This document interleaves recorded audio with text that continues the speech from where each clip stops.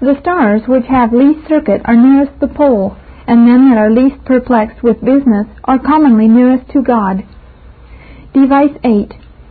By working them to rest in their performances, to rest in prayer, and to rest in hearing, reading, and the communion of saints. And when Satan hath drawn the soul to rest upon the service done, then he will help the soul to reason thus: Why, thou wert as good never pray, as to pray and rest in prayer; as good never hear, as to hear and rest in hearing; as good never be in the communion of saints, as to rest in the communion of saints. And by this device he stops many souls in their heavenly race, and takes off poor souls from those services that should be their joy and crown. Remedy 1. The first remedy against this device of Satan is to dwell much upon the imperfection and weaknesses that do attend your choicest services. Oh, the spots, the blots, the blemishes that are to be seen on the face of our fairest duties. Footnote: Pride and high confidence is most apt to creep in upon duties well done, saith one. End of footnote.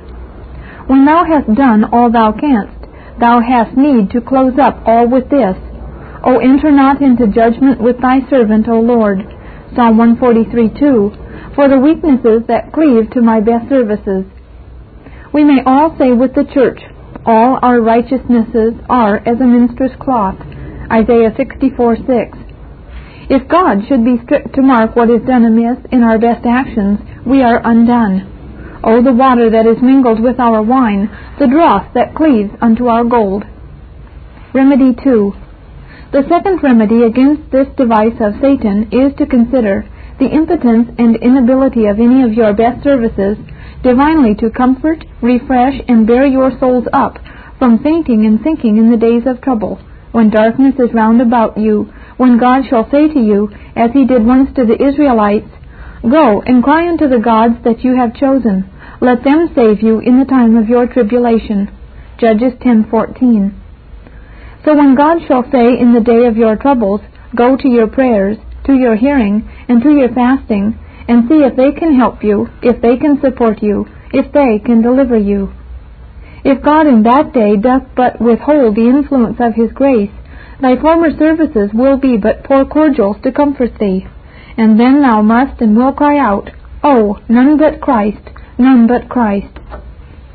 Oh, my prayers are not Christ, my hearing is not Christ, my fasting is not Christ. Oh, one smile of Christ, one glimpse of Christ, one good word from Christ, one nod of love from Christ in the day of trouble and darkness will more revive and refresh the soul than all your former services in which your souls rested, as if they were the bosom of Christ, which should be the only center of our souls. Christ is the crown of crowns, the glory of glories, and the heaven of heavens. Remedy 3. The third remedy against this device of Satan is solemnly to consider that good things rested upon will as certainly undo us and everlastingly destroy us as the greatest enormities that can be committed by us. Those souls that after they have done all do not look up so high as Christ and rest and center alone in Christ, laying down their services at the footstool of Christ, must lie down in sorrow. Their bread is prepared for them in hell. Behold, all ye that kindle a fire, compass yourselves with the sparks, and walk in the light of your fire, and in the sparks ye have kindled. This shall ye have at mine hands, ye shall lie down in sorrow. Isaiah 50:11. Is it good to dwell with everlasting burnings, with a devouring fire? If it be, why then rest in your duty still? If otherwise, then see that you center only in the bosom of Christ. Remedy 4. The fourth remedy against this device of Satan is to dwell much upon the necessity and excellency of that resting place that God hath provided for you. Above all other resting places, himself is your resting place. His free mercy and love is your resting place. The pure, glorious, matchless, and spotless righteousness of Christ is your resting place. Ah, it is sad to think that most men have forgotten their resting place, as the Lord complains. My people have been as lost sheep. Their shepherds have caused them to go astray, and have turned them away to the mountains. They are gone from mountain to hill, and forgotten their resting place. Jeremiah 50, verse 6. So poor souls that see not the excellency of that resting place that God hath appointed for their souls to lie down in, they wander from mountain to hill, from one duty to another, and here they will rest, and there they will rest. But souls that see the excellency of that resting place that God hath provided for them, they will say, Farewell prayer, farewell hearing, farewell fasting. I will rest no more in you, but now I will rest only in the bosom of Christ, the love of Christ, and the righteousness of Christ. Part 4, page 142. Satan's devices to keep saints in a sad, doubting, questioning, and uncomfortable condition. The third thing to be showed is the several devices that Satan hath to keep souls in a sad, doubting, questioning, and uncomfortable condition. Though he can never rob a believer of his crown, yet such is his malice and envy that he will leave no stone unturned, no means unattempted, to rob them of their comfort and peace, to make their life a burden and a hell unto them, to cause them to spend their days in sorrow and mourning, in sighing and complaining, in doubting and questioning. Surely we have no interest in Christ. Our graces are not true. Our hopes are the hopes of hypocrites. Our confidence is our presumption. Our enjoyments are our delusions. Footnote: Blessed John Bradford, the martyr, in one of his epistles, saith thus, O Lord, sometime methinks I feel it so with me, as if there were no difference between my heart and the wicked. I have a blind mind as they, a stout, stubborn, rebellious, hard heart as they. And so he goes on. End of footnote. I shall show you this in some particulars. Device 1. The first device that Satan hath to keep souls in a sad, doubting, and questioning condition, and so making their life a hell, is by causing them to be still poring and musing upon sin, to mind their sins more than their Savior. Yea, so to mind their sins, as to forget, yea, to neglect their Savior. That as the psalmist speaks, the Lord is not in all their thoughts. Psalm 10, verse 4. Their eyes are so fixed upon their disease that they cannot see the remedy, though it be near, and they do so muse upon their depths that they have neither mind nor heart to think of their surety. Footnote: A Christian should wear Christ in his bosom as a flower of delight, for he is a whole paradise of delight. He that minds not Christ more than his sin can never be thankful and fruitful as he should. End of footnote. Remedy 1. The first remedy is for weak believers to consider that though Jesus Christ hath not freed them from the presence of sin, yet he hath freed them from the damnatory power of sin. It is most true that sin and grace were never born together, neither shall sin and grace die together. Yet while a believer breathes in this world, they must live together, they must keep house together. Christ in this life will not free any believer from the presence of any one sin, though he doth free every believer from the damning power of sin. There is no condemnation to them that are in Christ Jesus, who walk not after the flesh, but after the Spirit. Romans 8:11. The law cannot condemn a believer, for Christ hath fulfilled it for him. Divine justice cannot condemn him, for that Christ hath satisfied. His sins cannot condemn him, for they in the blood of Christ are pardoned. And his own conscience, upon righteous grounds, cannot condemn him, because Christ, that is greater than his conscience, hath acquitted him. Footnote: My sins hurt me not, if they like me not. Sin is like that wild fig tree, or ivy in the wall. Cut off stump, body, bough, and branches, yet some strings or other will sprout out again, till the wall be plucked down. End of footnote. Remedy 2.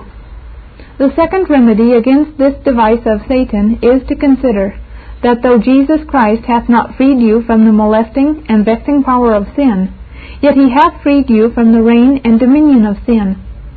Thou sayest that sin doth so molest and vex thee that thou canst not think of God, nor go to God, nor speak with God. Footnote: The primitive Christians chose rather to be thrown to lions without than left to lusts within. End of footnote. Oh, but remember, it is one thing for sin to molest and vex thee, and another thing for sin to reign and have dominion over thee. For sin shall not have dominion over you, for ye are not under the law, but under grace. Romans 6:14. Sin may rebel, but it shall never reign in a saint. It fareth with sin in the regenerate, as with those beasts that Daniel speaks of, that had their dominion taken away, yet their lives were prolonged for a season and a time. Daniel 7, verse 12. Now sin reigns in the soul when the soul willingly and readily obeys it, and submits to its commands, as subjects do actively obey and embrace the commands of their prince.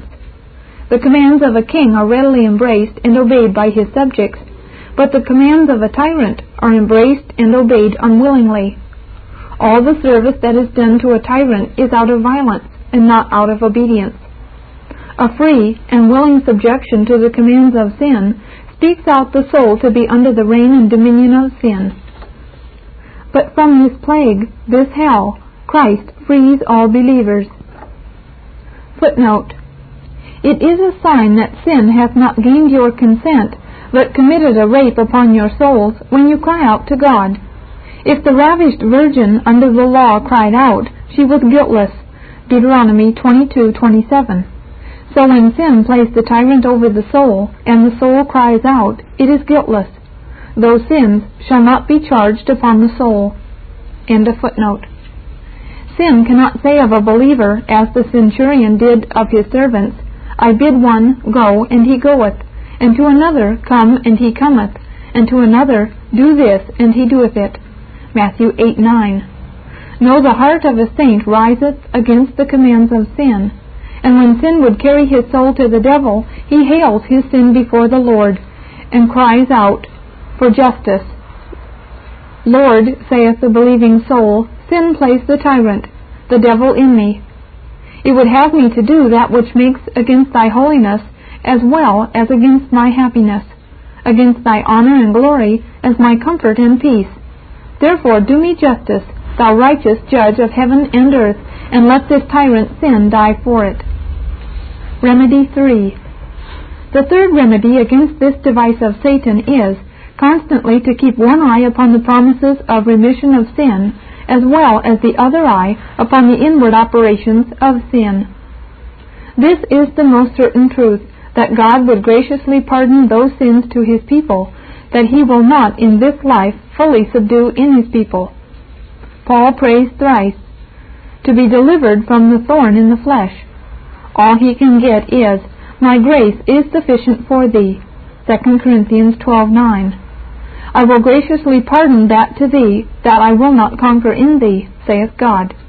And I will cleanse them from all their iniquity, whereby they have sinned against me, and whereby they have transgressed against me. I, even I, am he that blotteth out thy transgressions for mine own sake, and will not remember thy sins. Footnote. The promises of God are a precious book. Every leaf drops myrrh and mercy. Though the weak Christian cannot open, read, and apply them, Christ can, and will apply them to their souls. I am he, blotting out thy transgressions today and tomorrow. The Hebrew denotes a continued act of God. End of footnote. Ah, you lamenting souls, that spend your days in sighing and groaning under the sense and burden of your sins, why do you deal so unkindly with God, and so injuriously with your own souls, as not to cast an eye upon those precious promises of remission of sin, which may bear up and refresh your spirits in the darkest night, and under the heaviest burden of sin? Remedy 4. The fourth remedy against this device of Satan is, to look upon all your sins as charged upon the account of Christ, as debts which the Lord Jesus hath fully satisfied. And indeed, were there but one farthing of that debt unpaid that Christ was engaged to satisfy, it would not have stood with the unspotted justice of God to let him come into heaven and sit down at his own right hand. But all our debts, by his death being discharged, we are freed, and he is exalted to sit down at the right hand of his Father, which is the top of his glory, and the greatest pledge of our felicity. For he hath made him to be sin for us, that knew no sin, that we might be made the righteousness of God in him, said the Apostle. 2 Corinthians 5, verse 21. All our sins were made to meet upon Christ, as that evangelical prophet hath it, He was wounded for our transgressions, He was bruised for our iniquities. The chastisement of our peace was upon him, and with his stripes we are healed. All we like sheep have gone astray, we have turned every one to his own way, and the Lord hath laid on him the iniquity of us all. Or as the Hebrew hath it, He hath made the iniquity of us all to meet in him. Isaiah 53, verse 6. In law, we know that all the debts of the wife are charged upon the husband. Saith the wife to one and to another, If I owe you anything, go to my husband. So may a believer say to the law and to the justice of God, If I owe you anything, go to my Christ, who hath undertaken for me. I must not sit down discouraged under the apprehension of those debts that Christ, to the utmost farthing, hath fully satisfied. Would it not argue much weakness, I had almost said much madness, for a debtor to sit down discouraged upon his looking over those debts that his surety hath readily, freely, and fully satisfied? The sense of his great love should engage a man forever to love and honor his surety, and to bless that hand that hath paid the debt and crossed the books. But to sit down discouraged when the debt is satisfied is a sin that bespeaks repentance. Footnote: Christ hath the greatest worth and wealth in him. As the worth and value of many pieces of silver is in one piece of gold, so all the excellencies scattered abroad in the creatures are united in Christ. All the whole volume of perfections which are spread through heaven and earth are epitomized in him. Christ hath cleared all reckoning between God and us. You remember the scapegoat. Upon his head all the iniquities of the children of Israel, and all their transgressions and all their sins were confessed and put, and the goat did bear upon him all their iniquities. Leviticus 16:21. Why, the Lord Jesus is that blessed scapegoat, upon whom all our sins are laid, and who alone hath carried our sins away into the land of forgetfulness, where they shall be never remembered any more. Footnote: Christ is the channel of grace from God. End of footnote. A believer, under the guilt of his sin, may look the Lord in the face and sweetly plead thus with him: It is true, Lord, I owed thee much, but thy Son was my ransom, my redemption. His blood was the price. He was my surety, and undertook to answer for my sins.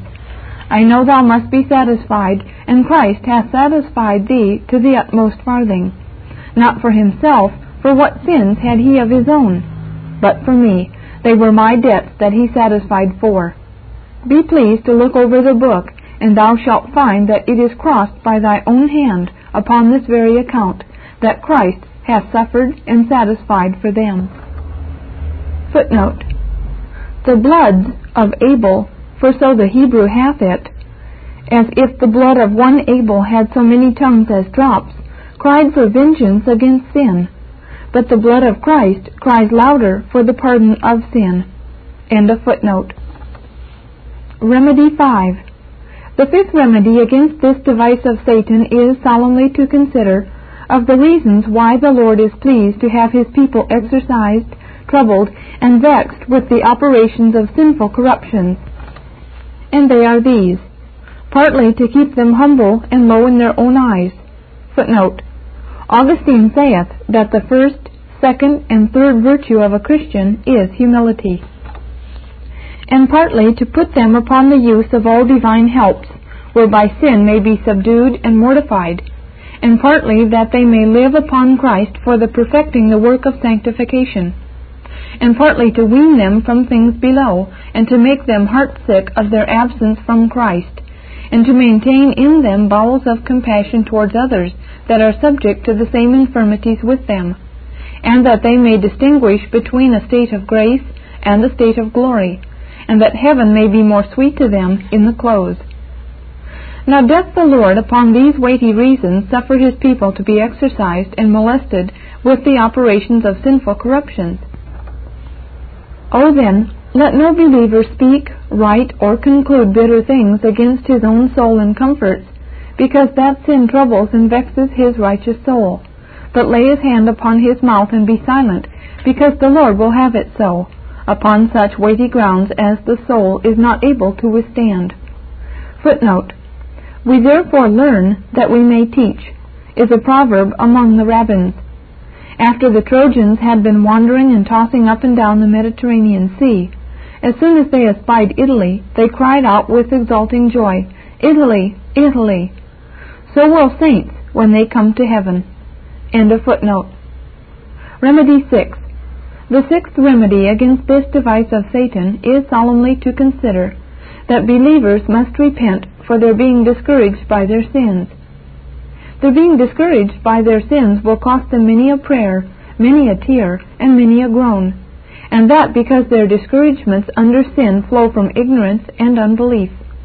It springs from their ignorance of the richness, freeness, fullness, and everlastingness of God's love, and from their ignorance of the power, glory, sufficiency, and efficacy of the death and sufferings of the Lord Jesus Christ, and from their ignorance of the worth, glory, fullness, largeness, and completeness of the righteousness of Jesus Christ, and from their ignorance of that real, close, spiritual, glorious, and inseparable union that is between Christ and their precious souls. Ah, did precious souls know and believe the truth of these things as they should, they would not sit down dejected and overwhelmed under the sense and operation of sin. Footnote: God never gave a believer a new heart that it should always lie a-bleeding, and that it should always be rent and torn in pieces with discouragements. End of footnote. Device 2. By working them to make false definitions of their graces. Satan knows that as false definitions of sin wrong the soul one way, so false definitions of grace wrong the soul another way. I will instance only in faith. Oh, how doth Satan labor with might and main to work men to make false definitions of faith! Some he works to define faith too high, as that it is a full assurance of the love of God to a man's soul in particular, or a full persuasion of the pardon and remission of a man's own sins in particular. Saith Satan, What dost thou talk of faith? Faith is an assurance of the love of God, and of the pardon of sin, and this thou hast not. Thou knowest thou art far from off from this, therefore thou hast no faith. And by drawing men to make such a false definition of faith, he keeps them in a sad, doubting, and questioning condition, and makes them spend their days in sorrow and sighing, so that tears are their drink and sorrow is their meat, and sighing is their work all the day long. The philosophers say there are 8 degrees of heat. We discern 3. Now if a man should define heat only by the highest degree, then all other degrees will be cast out from being heat. So if men shall define faith only by the highest degrees, by assurance of the love of God, and of the pardon of his sins in particular, what will become of lesser degrees of faith? If a man should define a man to be a living man only by the highest and strongest demonstrations of life, as laughing, leaping, running, working, and walking, would not many thousands that groan under internal and external weaknesses, that cannot laugh, nor leap, nor run, nor work, nor walk, be found dead men by such a definition, that yet we know to be alive? It is so here, and you know how to apply it. Remedy 1. The first remedy against this device of Satan is solemnly to consider that there may be true faith, yea, great measures of faith, where there is no assurance. The Canaanite woman in the Gospel had strong faith, yet no assurance that we read of.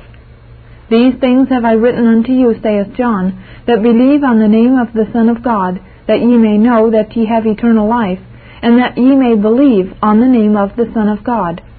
1 John 5:14. In these words you see that they did believe, and had eternal life. in respect of the purpose and promise of God, and in respect of the seeds and beginnings of it in their souls, and in respect of Christ their head, who sits in heaven as a public person, representing all his chosen ones, who hath raised us up together, and made us sit together in heavenly places in Christ Jesus. Ephesians 2:6. And yet they did not know that they had eternal life. It is one thing to have a right to heaven, and another thing to know it. It is one thing to be beloved, and another thing for a man to know that he is beloved. It is one thing for God to write a man's name in the book of life, and another thing for God to tell a man that his name is written in the book of life, and to say to him, Luke 10:20, Rejoice, because thy name is written in heaven. So Paul, in whom ye also trusted, after ye heard the word of the truth, the gospel of your salvation, in whom also after ye believed, ye were sealed with that Holy Spirit of promise. Ephesians 1:13. So Micah, Rejoice not against me, O my enemy, for when I shall fall, I shall rise. When I shall sit in darkness, the Lord shall be a light unto me. I will bear the indignation of the Lord because I have sinned. Or the sad countenance of God, as the Hebrew hath it. Micah 7, verses 8 and 9. This soul had no assurance, for he sits in darkness, and was under the sad countenance of God. Yet he had strong faith, as appears in those words, When I fall, I shall rise. When I sit in darkness, the Lord shall be a light unto me. He will bring me forth to the light, and I shall behold his righteousness. And let this suffice for the first answer. Footnote. So those in Isaiah 50, verse 10 had faith, though they had no assurance. End of footnote. Remedy 2. The second remedy against this device of Satan is solemnly to consider that God in the Scripture doth define faith otherwise. God defines faith to be a receiving of Christ. As many as received him, to them he gave this privilege, to be the sons of God. John 1:12. To as many as believed on his name, to be a cleaving of the soul unto God, though no joy, but afflictions attend the soul. Acts 11:23. Yea, the Lord defines faith to be a coming to God in Christ, and often to a resting and staying, rolling of the soul upon God. It is safest and sweetest to define as God defines, both vices and graces. This is the only way to settle the soul, to secure it against the wiles of men and devils, who labor, by false definitions of grace, to keep precious souls in a doubting, staggering, and languishing condition, and so to make their lives a burden, a hell unto them. Remedy 3. The third remedy against this device of Satan is solemnly to consider this, that there may be true faith where there is much doubtings. Witness those frequent sayings of Christ to his disciples, Why are ye afraid, O ye of little faith? Persons may be truly believing who nevertheless are sometimes doubting. In the same persons that the forementioned Scriptures speak of, you may see their faith commended and their doubts condemned, which doth necessarily suppose a presence of both. Remedy 4. The fourth remedy against this device of Satan is solemnly to consider that assurance is an effect of faith, therefore it cannot be faith. The cause cannot be the effect, nor the root the fruit. As the effect flows from the cause, the fruit from the root, the stream from the fountain, so doth assurance flow from faith. This truth I shall make good thus. The assurance of our salvation and pardon of sin doth primarily arise from the witness of the Spirit of God that we are the children of God, Ephesians 1:13, and the Spirit never witnesseth this till we are believers. For we are sons by faith in Christ Jesus, Galatians 4:6. Therefore assurance is not faith, but follows it, as the effect follows the cause. Again, no man can be assured and persuaded of his salvation till he be united to Christ, till he be ingrafted into Christ. And a man cannot be ingrafted into Christ till he hath faith. He must first be engrafted into Christ by faith before he can have assurance of his salvation, which doth clearly evidence that assurance is not faith, but an effect and fruit of faith. Again, faith cannot be lost, but assurance may. Therefore, assurance is not faith. Though assurance be a precious flower in the garden of a saint, and is more infinitely sweet and delightful to the soul than all outward comforts and contents, yet it is but a flower that is subject to fade, and to lose its freshness and beauty, as saints by sad experience find. Again, a man must first have faith before he can have assurance. Therefore, assurance is not faith. And that a man must first have faith before he can have assurance is clear by this: a man must first be saved before he can be assured of his salvation, for he cannot be assured of that which is not. And a man must first have a saving faith before he can be saved by faith, for he cannot be saved by that which he hath not. Therefore, a man must first have faith before he can have assurance, and so it roundly follows that assurance is not faith. Footnote: there are many thousand precious souls of whom this world is not worthy, that have the faith of reliance, and yet lack assurance and the effects of it, as high joy, glorious peace, and vehement longings after the coming of Christ. End of footnote. Device 3.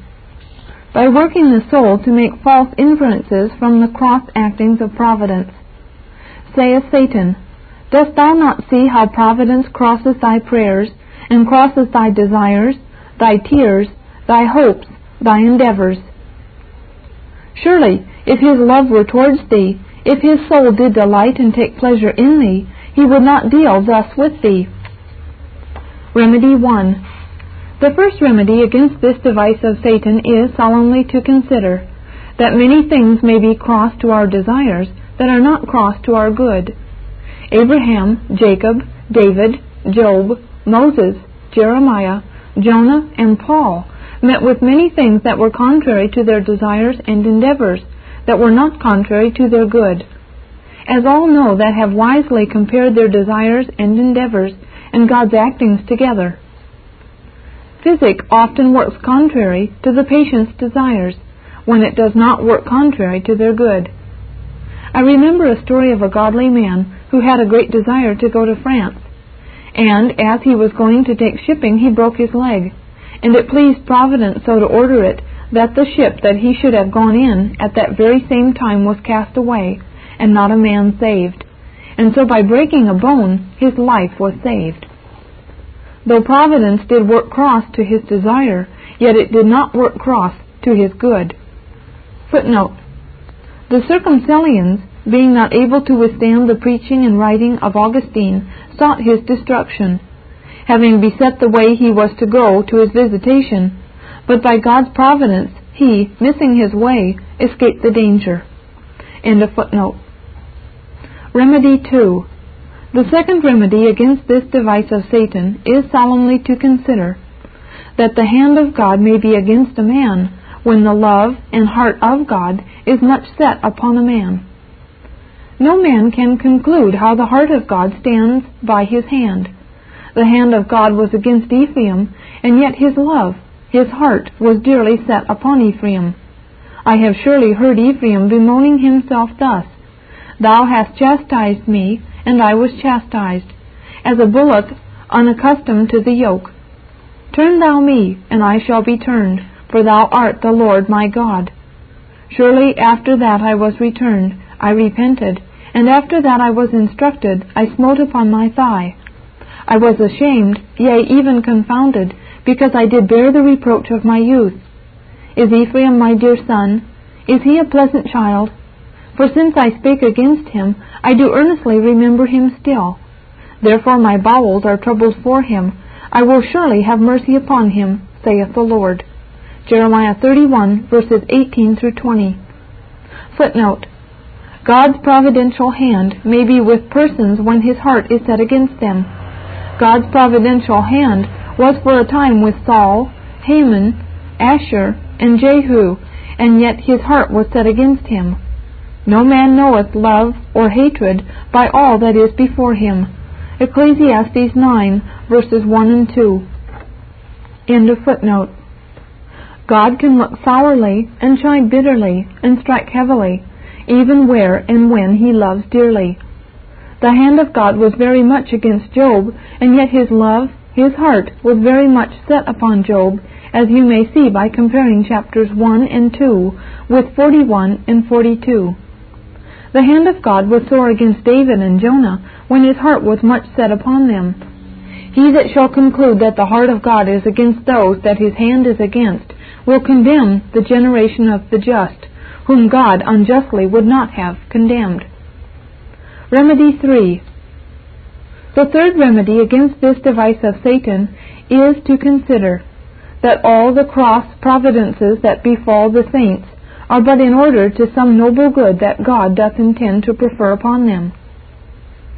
Providence wrought cross to David's desire in taking away the child sinfully begotten, but yet not cross to more noble good. For was it not far better for David to have such a legitimate heir as Solomon was, than that a bastard should wear the crown and sway the scepter? Joseph, you know, was sold into a far country by the envy and malice of his brethren, and afterwards imprisoned because he would not be a prisoner to his mistress's lusts. Yet all these providences did wonderfully conduce to his advancement and the preservation of his father's family, which was then the visible church of Christ. It was so handled by a noble hand of providence that what they sought to decline or injure, they did promote. Joseph was therefore sold by his brethren that he might not be worshipped, yet he was therefore worshipped because he was sold. David was designed to a kingdom, but oh, the straits, troubles, and death that he runs through before he feels the weight of his crown. And all this was but in order to the sweetening of his crown, and to the settling of it more firmly and gloriously upon his head.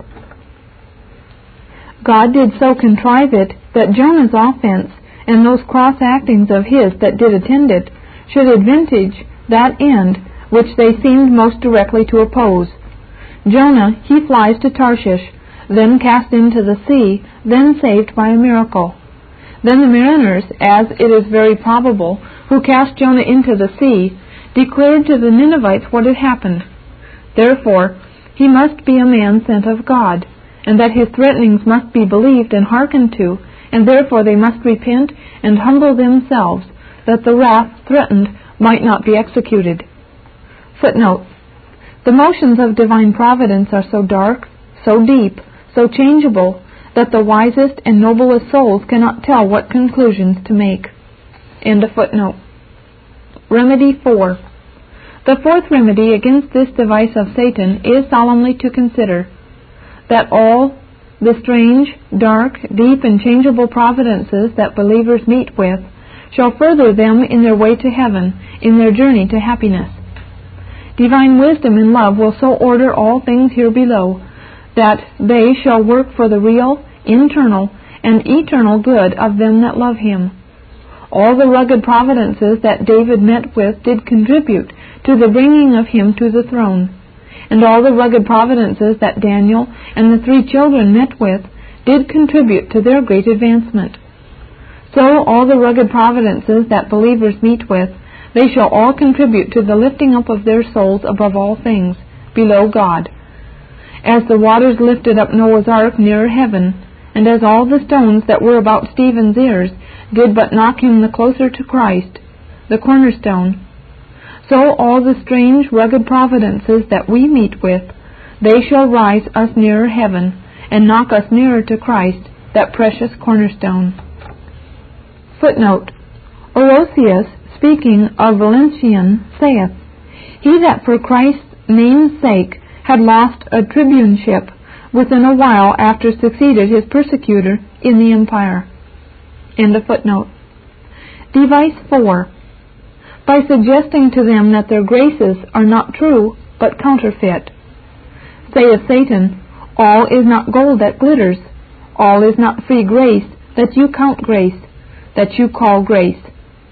That which you call faith is but a fancy, and that which you call zeal is but a natural heat and passion. And that light you have, it is but common, it is short, to what many have attained, to that are now in hell.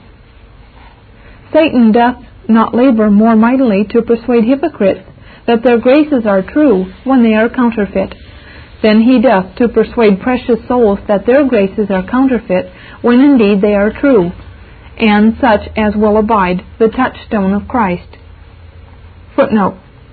Yet it must be granted that many a fair flower may grow out of a stinking root, and many sweet dispositions and fair actions may be where there is only the corrupt root of nature. End of footnote. Remedy 1. The first remedy against this device of Satan is seriously to consider that grace is taken two ways. 1. It is taken for the gracious goodwill and favor of God, whereby he is pleased of his own free love to accept of some in Christ for his own. This some call the first grace, because it is the fountain of all other graces, and the spring from whence they flow, and it is therefore called grace, because it makes a man gracious with God, but this is only in God. 2. Grace is taken for the gifts of grace, and they are of two sorts, common or special. Some are common to believers and hypocrites, as a gift of knowledge, a gift of prayer, etc. Some are special graces, and they are proper and peculiar to the saints, as faith, humility, meekness, love, patience, etc. Galatians 5, verses 22 and 23. Remedy 2. The second remedy against this device of Satan is wisely to consider the differences between renewing grace and restraining grace, between sanctifying and temporary grace. And this I will show you in these 10 particulars. 1.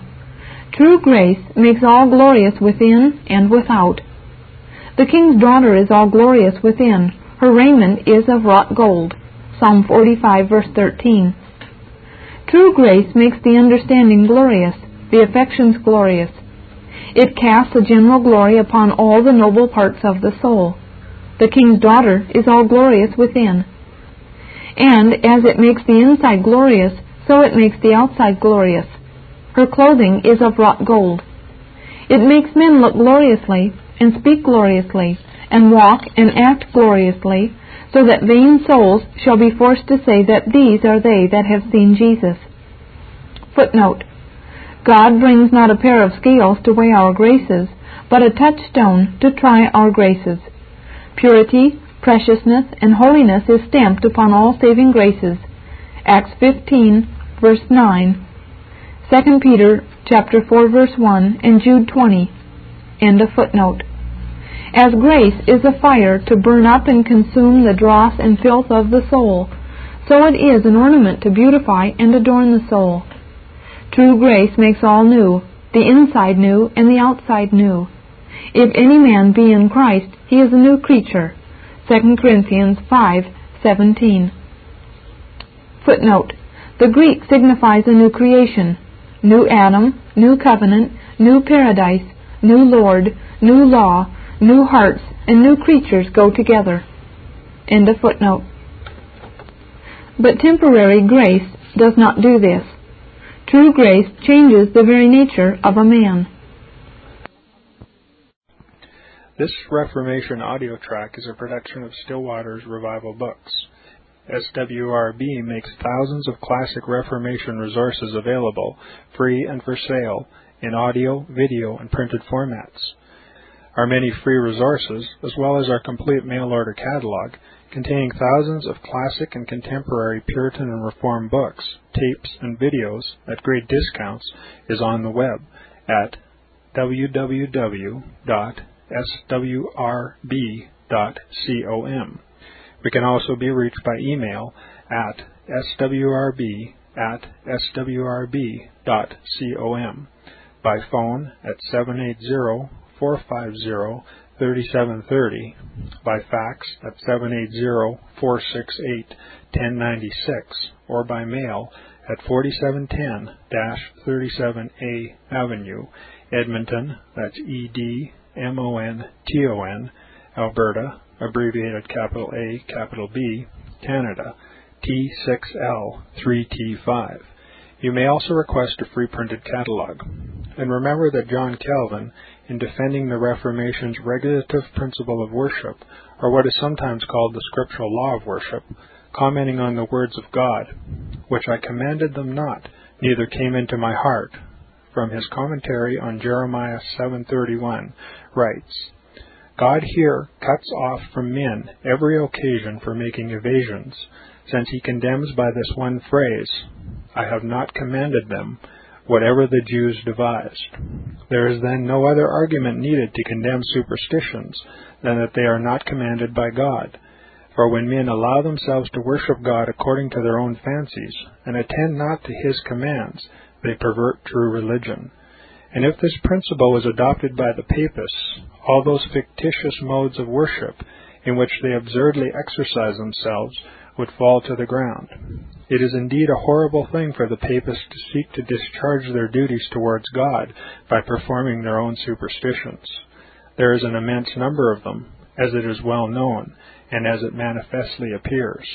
Were they to admit this principle, that we cannot rightly worship God except by obeying his word, they would be delivered from their deep abyss of error.